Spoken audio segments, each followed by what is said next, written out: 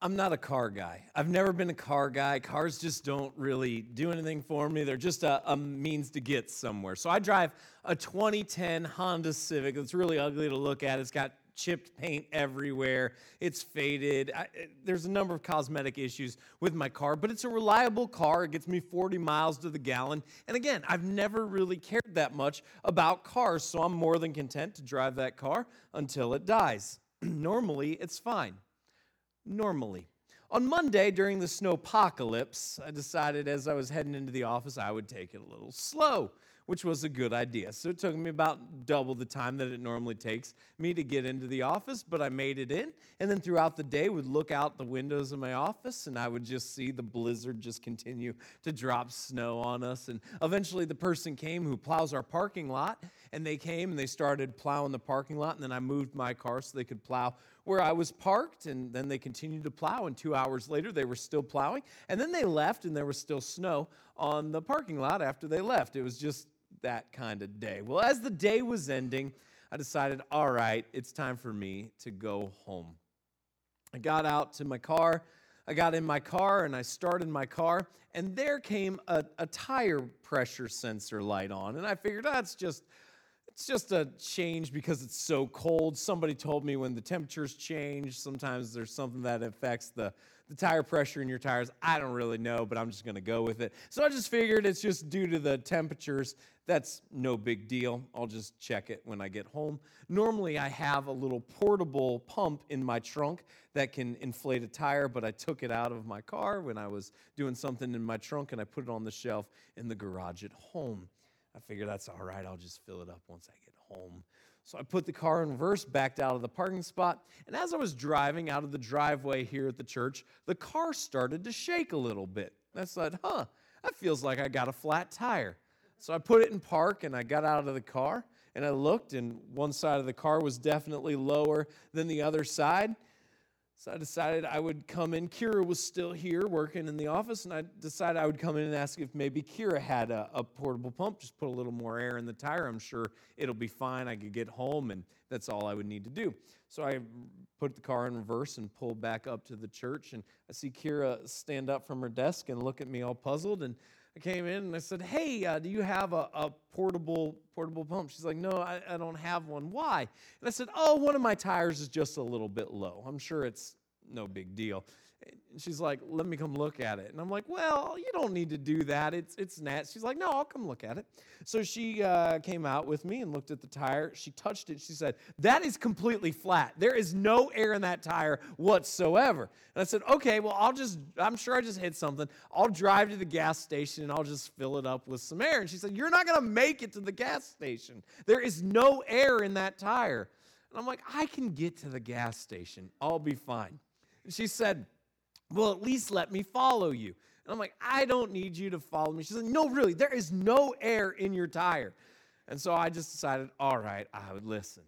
So I was looking around. I couldn't find a pump. So I decided I'd give a friend of mine who lives in town a call. And I gave him a call, and I said, hey, are you home? He's like, yeah, I just got home. Not what you want to hear. Because after you just got out of the elements that were Monday, the last thing you want to do is come back out and help a friend out. So I'm like, okay, this is the point in the phone call where all of a sudden the crystal clear reception starts to go, and all of a sudden the phone breaks up and you can't hear anybody. But I'm like, well, here's the situation. He's like, I'll be right up. And I'm like, oh, cool, thanks so much. So he gets to the church and he asks, hey, do you have a shovel? And I go get a shovel, and then he takes it from me and he starts shoveling off the area. Before I know it, I turn around. He's down on the ground. He's taking the flat tire off the car. And I'm like, can I help? He's like, no, you just stand back there. That's the best way you can help. You just stay out of the way. So I open up the car and I get the spare tire, and he puts the spare tire on the car. He says, well, got a little bit of bad news for you. And I said, what's that? He said, this tire's low too. He said, but bring it by the house, and I've got an air compressor. We'll get the air in the spare tire. We'll pump up the old tire, see if we can find the place where it went flat. If so, I can plug it. I've got some extra plug kits there. We'll get you all set up. I'm like, thank you so much. So I had to run back into the church for something, grabbed it, told Kira bye, and started the journey to his house. around the old Piggly Wiggly, for those of you joining us via the stream, that's a quarter mile down the road. My dashboard just starts lighting up like a Christmas tree. And all of a sudden, a brake sensor comes on, and then another thing that I don't really recognize, and a couple letters like TPMS, which I'm sure means nothing about tire pressures or anything like that, all came on, and I'm like, well, I'm going slow anyways, because I had to, because of the elements. There's nothing more that I can do. I'll just take it nice and slow. So I followed the path to his house, and then all of a sudden I got to a road that wasn't plowed. And as I'm driving along, the Civic gets stuck. And I'm just like, well, it's a 2010 Civic. So I just gunned it. And then I started to get a little bit of traction, started to go a little bit, got stuck again, just gunned it again. Finally made it to his house, pulled into his driveway, got stuck in the driveway, because the driveway is on a little bit of an incline, and I couldn't make it up the driveway. And so we turned the car off, and he looks and he said, well, that's not good. And that's never what you want to hear in a situation like this. And I'm like, what? And he said, that tire's so flat, it came off the rim. And I'm like, oh, is that a bad thing? He's like, yeah, that's not good. He's like, but I've got an air hose in the garage, and hopefully it'll reach. So we pulled the air hose out, and it was short of where the car was stuck in the driveway. He said, don't worry, I've got an extension out in the shed in the backyard. And I'm like, do you want me to go get that? There's like a foot of snow back there. Do you want me to go out and get that? He's like, no, I got it. And so he went out and he got that. He comes back. He's just drenched, just completely drenched from the knee down, just soaking wet. He hooks up the air hose. He hooks up the extension. He starts to jack up the car with the little jack that comes in the back of the Civic. He had a bigger jack in his car. So he's like, go grab that jack. And as I'm bringing it over, he says, you might want to hurry. And right as soon as he says hurry, I just hear as the car falls off the jack. And then everybody was fine. He jacks the car back up. We get it up. He gets the air hose connected. We start pumping up the spare tire. He put a rope around the spare tire so that we could get a little air and it would catch the rim. It does that. And as we're inflating the tire, all of a sudden we blow a breaker. And so the air hose just dies. And then he has to go into his basement and flip the breaker. And he does that. And we finally get the spare fully inflated. We blow up the old tire, find out it's just gashed at the sidewall. So there's no fixing that. And finally, everything is fixed, and I have to drive home, and I'm driving home, keeping it under 30 miles an hour the whole way, and I get home, and I'm just tired. It's been an ordeal. It's been a day, and as I pull into the driveway, the car gets stuck in the driveway, and I just sat there, and I just smiled, and the thought that came to me was, it felt so good today not to be alone.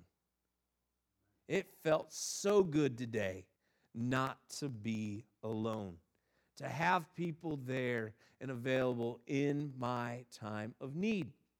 And sometimes in life, we feel like we can do it on our own.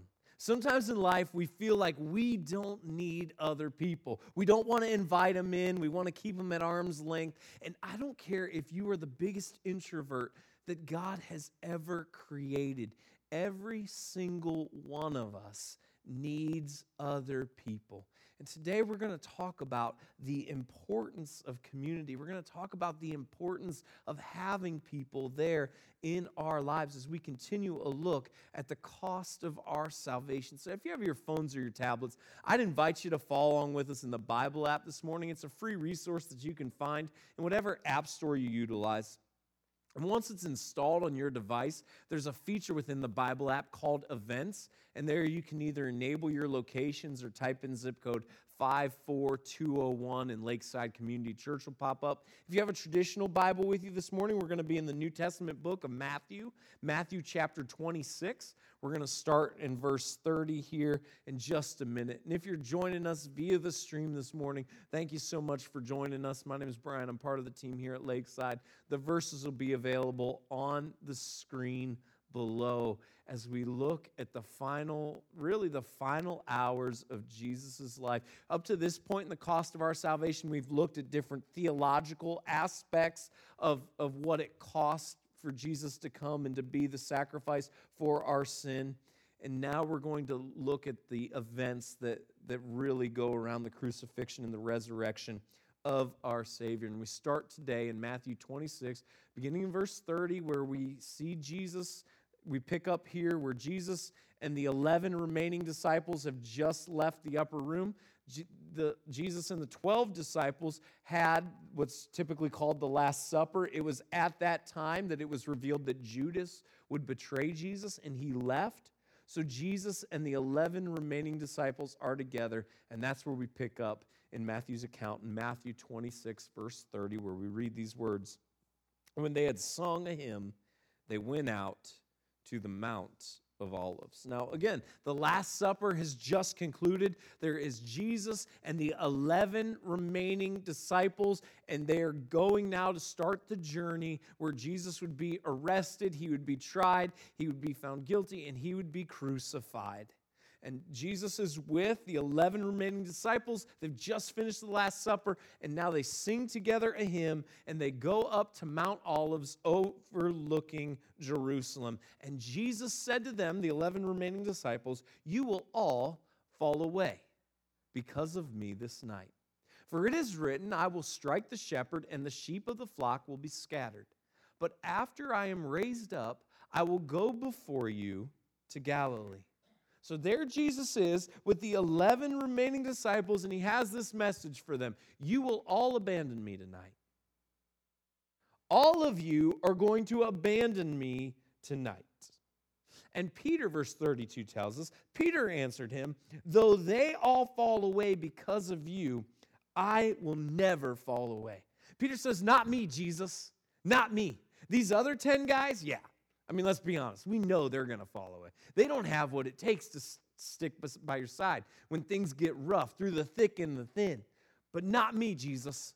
I'm going to be right by you. No matter what comes our way, I am going to be by your side. I will be with you through thick and through thin. I'm going to be by you, Jesus. Not me.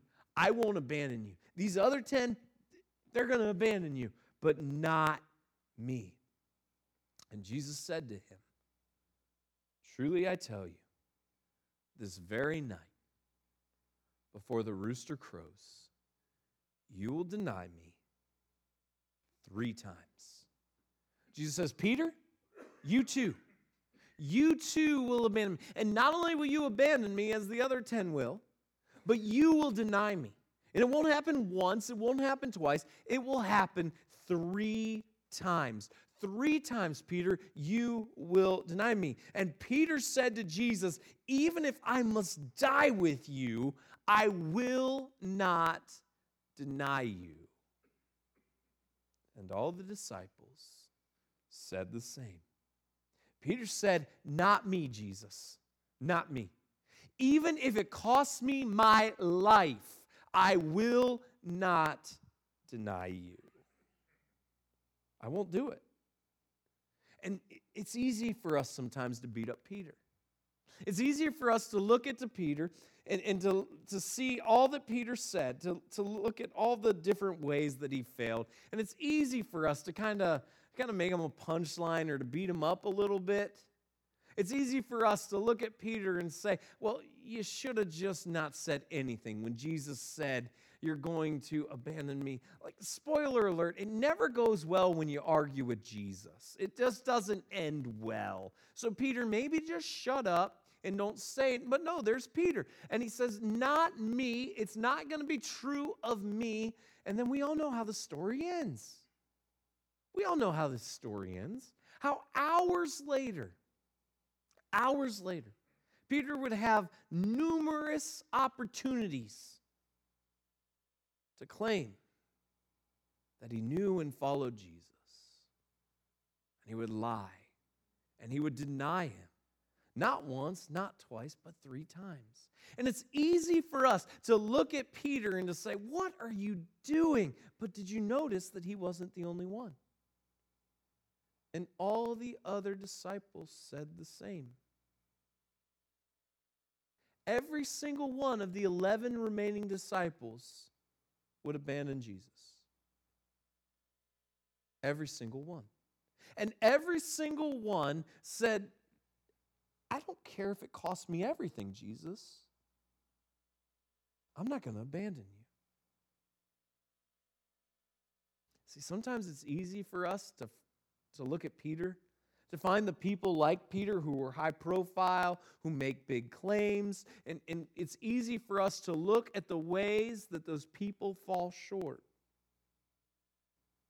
And it's easy for us to see their flaws. It's also easy for us to look inwardly sometimes.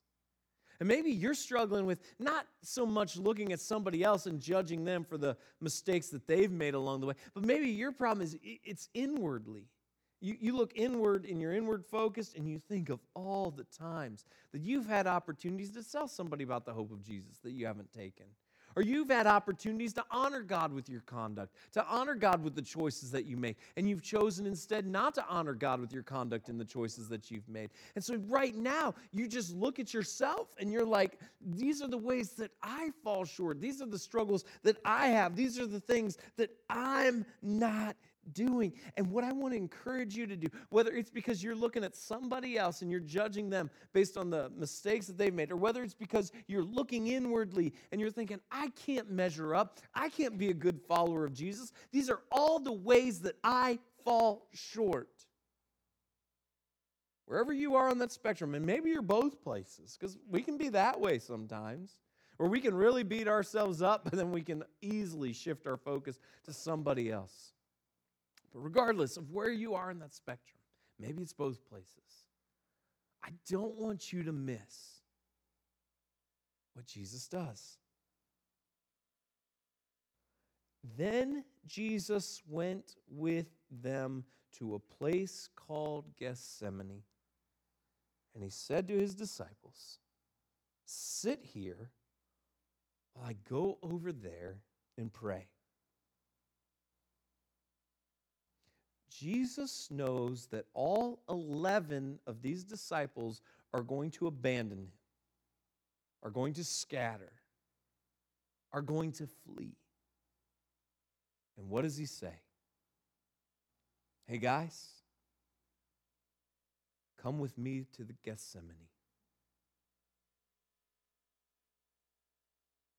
He doesn't say, hey, you know what, guys? A couple hours from now, you're going to abandon me. You're going to deny me. You're going to scatter. So just save it. Just stay where you are. No. He invites these broken and flawed people to continue to have relationship with him, to continue to go with him, to continue to be present with him, even though he knows what's to come. And you might be beating yourself up because of all the ways that you feel like you failed God, all the ways you feel like you could have been a better follower of God. And you might be tempted just to throw in the towel. And I just want to tell you, the same Savior who knew the 11 were going to abandon him and still invited them to follow him into Gethsemane is still knocking on the door of your heart. And he knows your flaws. He knows your failures. He knows your faults. He knows every way you've ever messed up and every way you're ever going to mess up. And he still calls you to himself. He still loves you. He still wants a relationship with you. And maybe it's time you just stop beating yourself up. And instead, you embrace the grace of our amazing Savior. Jesus says, come with me. And they do. And then he says, stay here. I'm going to go pray. And my question is, when do you pray? Do you pray when you're overwhelmed? Do you pray when it seems like there's nowhere else to turn? Do you pray when there are really big obstacles in your way? And if you say, yeah, I pray, then I want to say, great, that's awesome. I don't have to feel bad about that. That's great. You should pray then. And what I want to encourage you to do is make that your first response when you're overwhelmed. Make it your first response when you feel like the world's closing in on you. Make it your first response when it seems like the weight of all this is on you and you don't know where else to go. Make this your first response. I don't feel bad about that. But I want to encourage you as well that when things are great, pray then too. So that you pray in every circumstance, in all situations. And Jesus here, what does he do? When he knows what is to come, he immediately goes to a position of prayer. And taking with him Peter and the two sons of Zebedee, he began to be sorrowful and troubled. And then he said to them, "My soul is very sorrowful, even to death. Remain here and watch with me." So of the 12 disciples, there were initially 12 disciples. Judas is now, it's been revealed that he would betray Jesus. So he is left, so the 11 remain. But of the initial 12 disciples, there were 3 who were closer friends with Jesus than anyone else. And that was Peter, James, and John. Peter, James, and John were the closest friend group with Jesus. These were Jesus' best friends. James and John happened to be brothers. They were sons of Zebedee. So they're brothers, and that's what Matthew means here when he says Peter and the two sons of Zebedee. He's talking about Peter, James, and John. So Jesus, Peter, James, and John, the closest friends, they go together even to another point, and Jesus reveals even more to them than he did the other 8 remaining disciples. And he said to them, "My soul is very sorrowful, even to death. Remain here and watch with me." Now, this should cause us to scratch our heads for a minute. Because we know, according to 1 Peter chapter 1, that before the foundations of the world were even created, that God had our plan of redemption in place. 1 Peter chapter 1 tells us that. So when we know that Jesus is fully divine and fully human, full divinity and humanity on display in the God-man Jesus. He has all the attributes of God. So he knew before he came to this world what he was going to do in being our sacrifice for our sin. Why is he at this place? And that answer is because you have in Jesus full divinity, so full perfection, full righteousness, full holiness, about to be united with all of my sin, with all of my shame, with all of my shortcomings. All of that would be placed upon our Savior when he purchased our salvation. For the first time in all of eternity, a righteous, holy, perfect God would feel the effect of sin placed upon him by God the Father in being our substitution, in being our salvation. And going a little further, verse 39 goes on to tell us.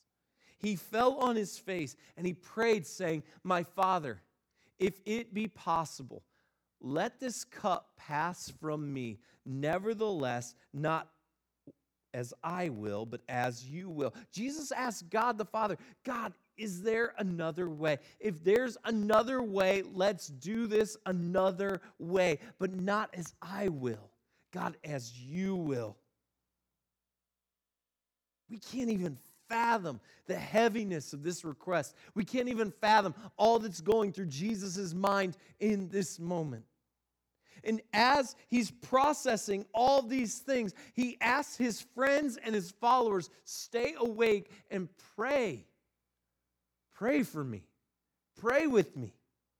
Then he brings the 3 closest friends even more in, and he says, this is what's going on. Pray for me.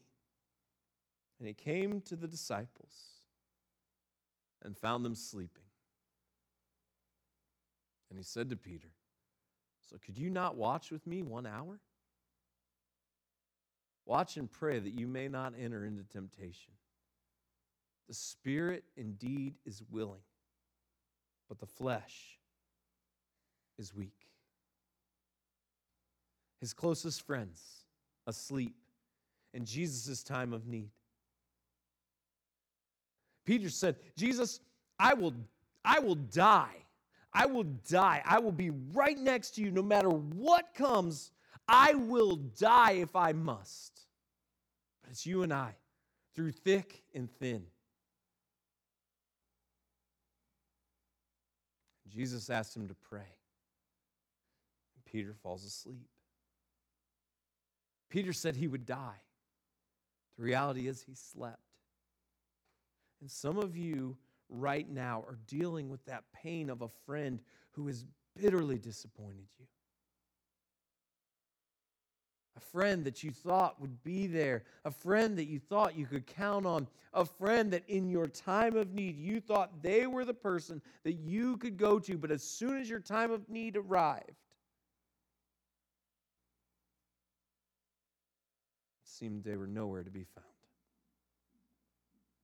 Again, for the second time, Jesus went away and prayed, "My Father, if this cannot pass unless I drink it, your will be done." And again he came and found them sleeping, for their eyes were heavy. Jesus prayed the same thing. And I just want to encourage you, if you find yourself right now in the midst of a battle, if you find yourself in the midst of asking God for something that it seems so obvious that God should answer in a certain way, and you're crying out for God to just answer this prayer, and it seems like he isn't answering the prayer, or he's not answering it in the time frame that you want him to, I just want to encourage you, don't be discouraged, and don't feel like you can't pray that same prayer over and over and over again. You certainly can, but it's important to have the qualifier,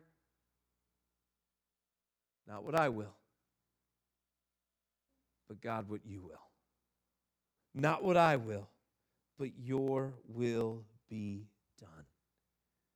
And Jesus comes back, and again they're asleep. So leaving them again, he went away and prayed for the third time, saying the same words again. Jesus left again, and he prayed again. And then he came to the disciples and said to them, "Sleep and take your rest later on. See, the hour is at hand, and the Son of Man is betrayed into the hands of sinners. Rise, let us be going. See, my betrayer is at hand." Jesus understands what it's like to be betrayed. He understands what it's like to have friends that you thought you could count on, who say all the right things, who vow to follow him even to the point of death. And when he says, "Hey, this is what I really need from you right now. I need you to pray for me," they respond by being asleep.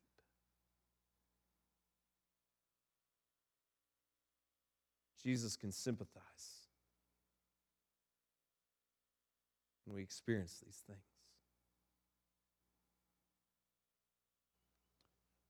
Years ago, I was in talks to join a church. And the talks went great, the interviews went well, and everything was just a formality. To the point where we were looking at housing. I wasn't married at the time, but was looking at housing, and everything was presented to me as a mere formality. It was about to be official. And then the night before, everything was about to be announced. I was called. And I was told that the church wasn't going to actually go through with it. I wasn't married at the time. I was sick of being in a hotel. I just wanted to get home. There were some really close friends that I had that lived in the area, and I was talking with them and had to get off the phone with them when the call came in, and then just kind of shared with them real quick what had happened, and that I was going to be heading home. A couple of months before this, I had another friend, and we were talking one night, and he said, "Let's be the people that are there for one another no matter what comes." that in the midst of our worst moments, let's just make a vow to be those people that we can get in touch with somebody. I said, all right. And so that night I was going to take him up on it. I was sick of listening to the radio. This was before you had cell phones with internet coverage everywhere, and the CDs I had in the car I'd listen to. I wasn't in the mood to listen to any of those. I was driving on the road somewhere outside of Columbus, Ohio, where there were about 3 radio stations, and 2 of them were radio preachers, and the other one was country music, and I wasn't in the mood for any of that. And I picked up my cell phone, and I called my friend. And I started telling him what was going on. And he seemed distracted. I said, is now not a good time? And he said, no, I'm getting ready to start a movie. And I don't mean like he was at the theater, having just paid $10 for the movie ticket, and you got the theater like popcorn butter seeping through the bottom of the tub. I mean, he was at his house with a DVD player. And I just said, all right. And I hung up the phone. And 5 minutes later, my phone rang. And it was the 2 friends who were in the area of the job that I was about to accept that wasn't offered to me. And that night, they had dinner reservations. And they canceled them to call me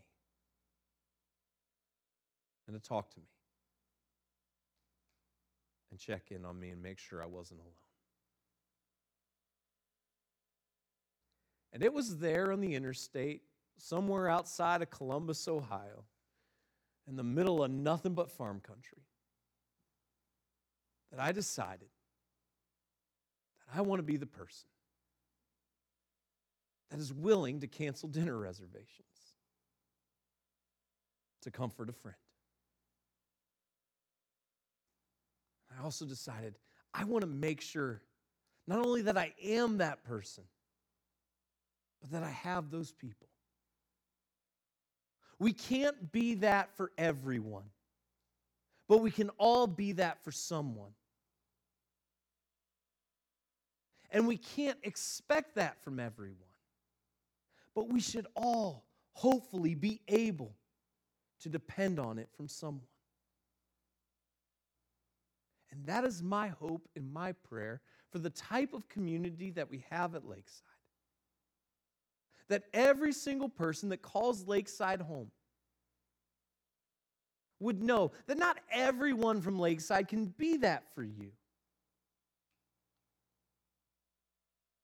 But that you've got your someone. That when you feel betrayed, you feel abandoned, when you feel overwhelmed, when it seems like this world is too much to carry, you have those people. I can't be that for everyone, but you're their someone. And that's the type of community that God has called us to be. God, I pray that we would be people who are willing to be invested in each other's lives.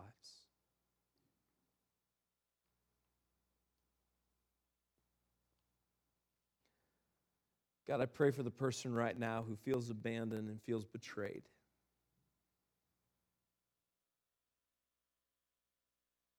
And I pray, God, that you would comfort their hearts. I pray they would find their someone. And I pray that as a community of people here at Lakeside, we would be that to one another. God, I pray for the person who's discouraged right now. So just keep praying for the same circumstance, in the same situation, and you're not answering in the way it would seem to make sense, or in the timeline it would seem to make sense. God, I pray for them that they wouldn't quit. I pray for the person who just keeps looking inwardly and thinking of all the ways that they've failed. And God, I pray that they would remember that you are the same God who knew you would be abandoned and still offered the disciples to join you in Gethsemane.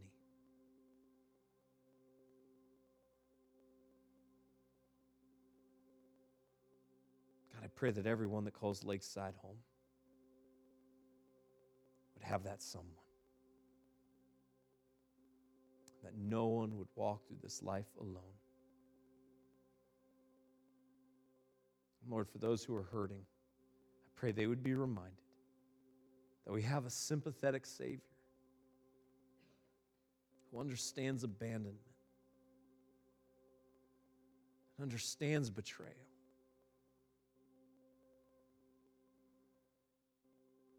God, I pray you would encourage their hearts, even now, in the midst of all they're dealing with.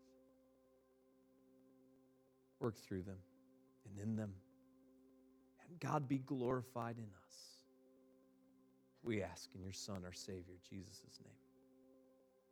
Amen.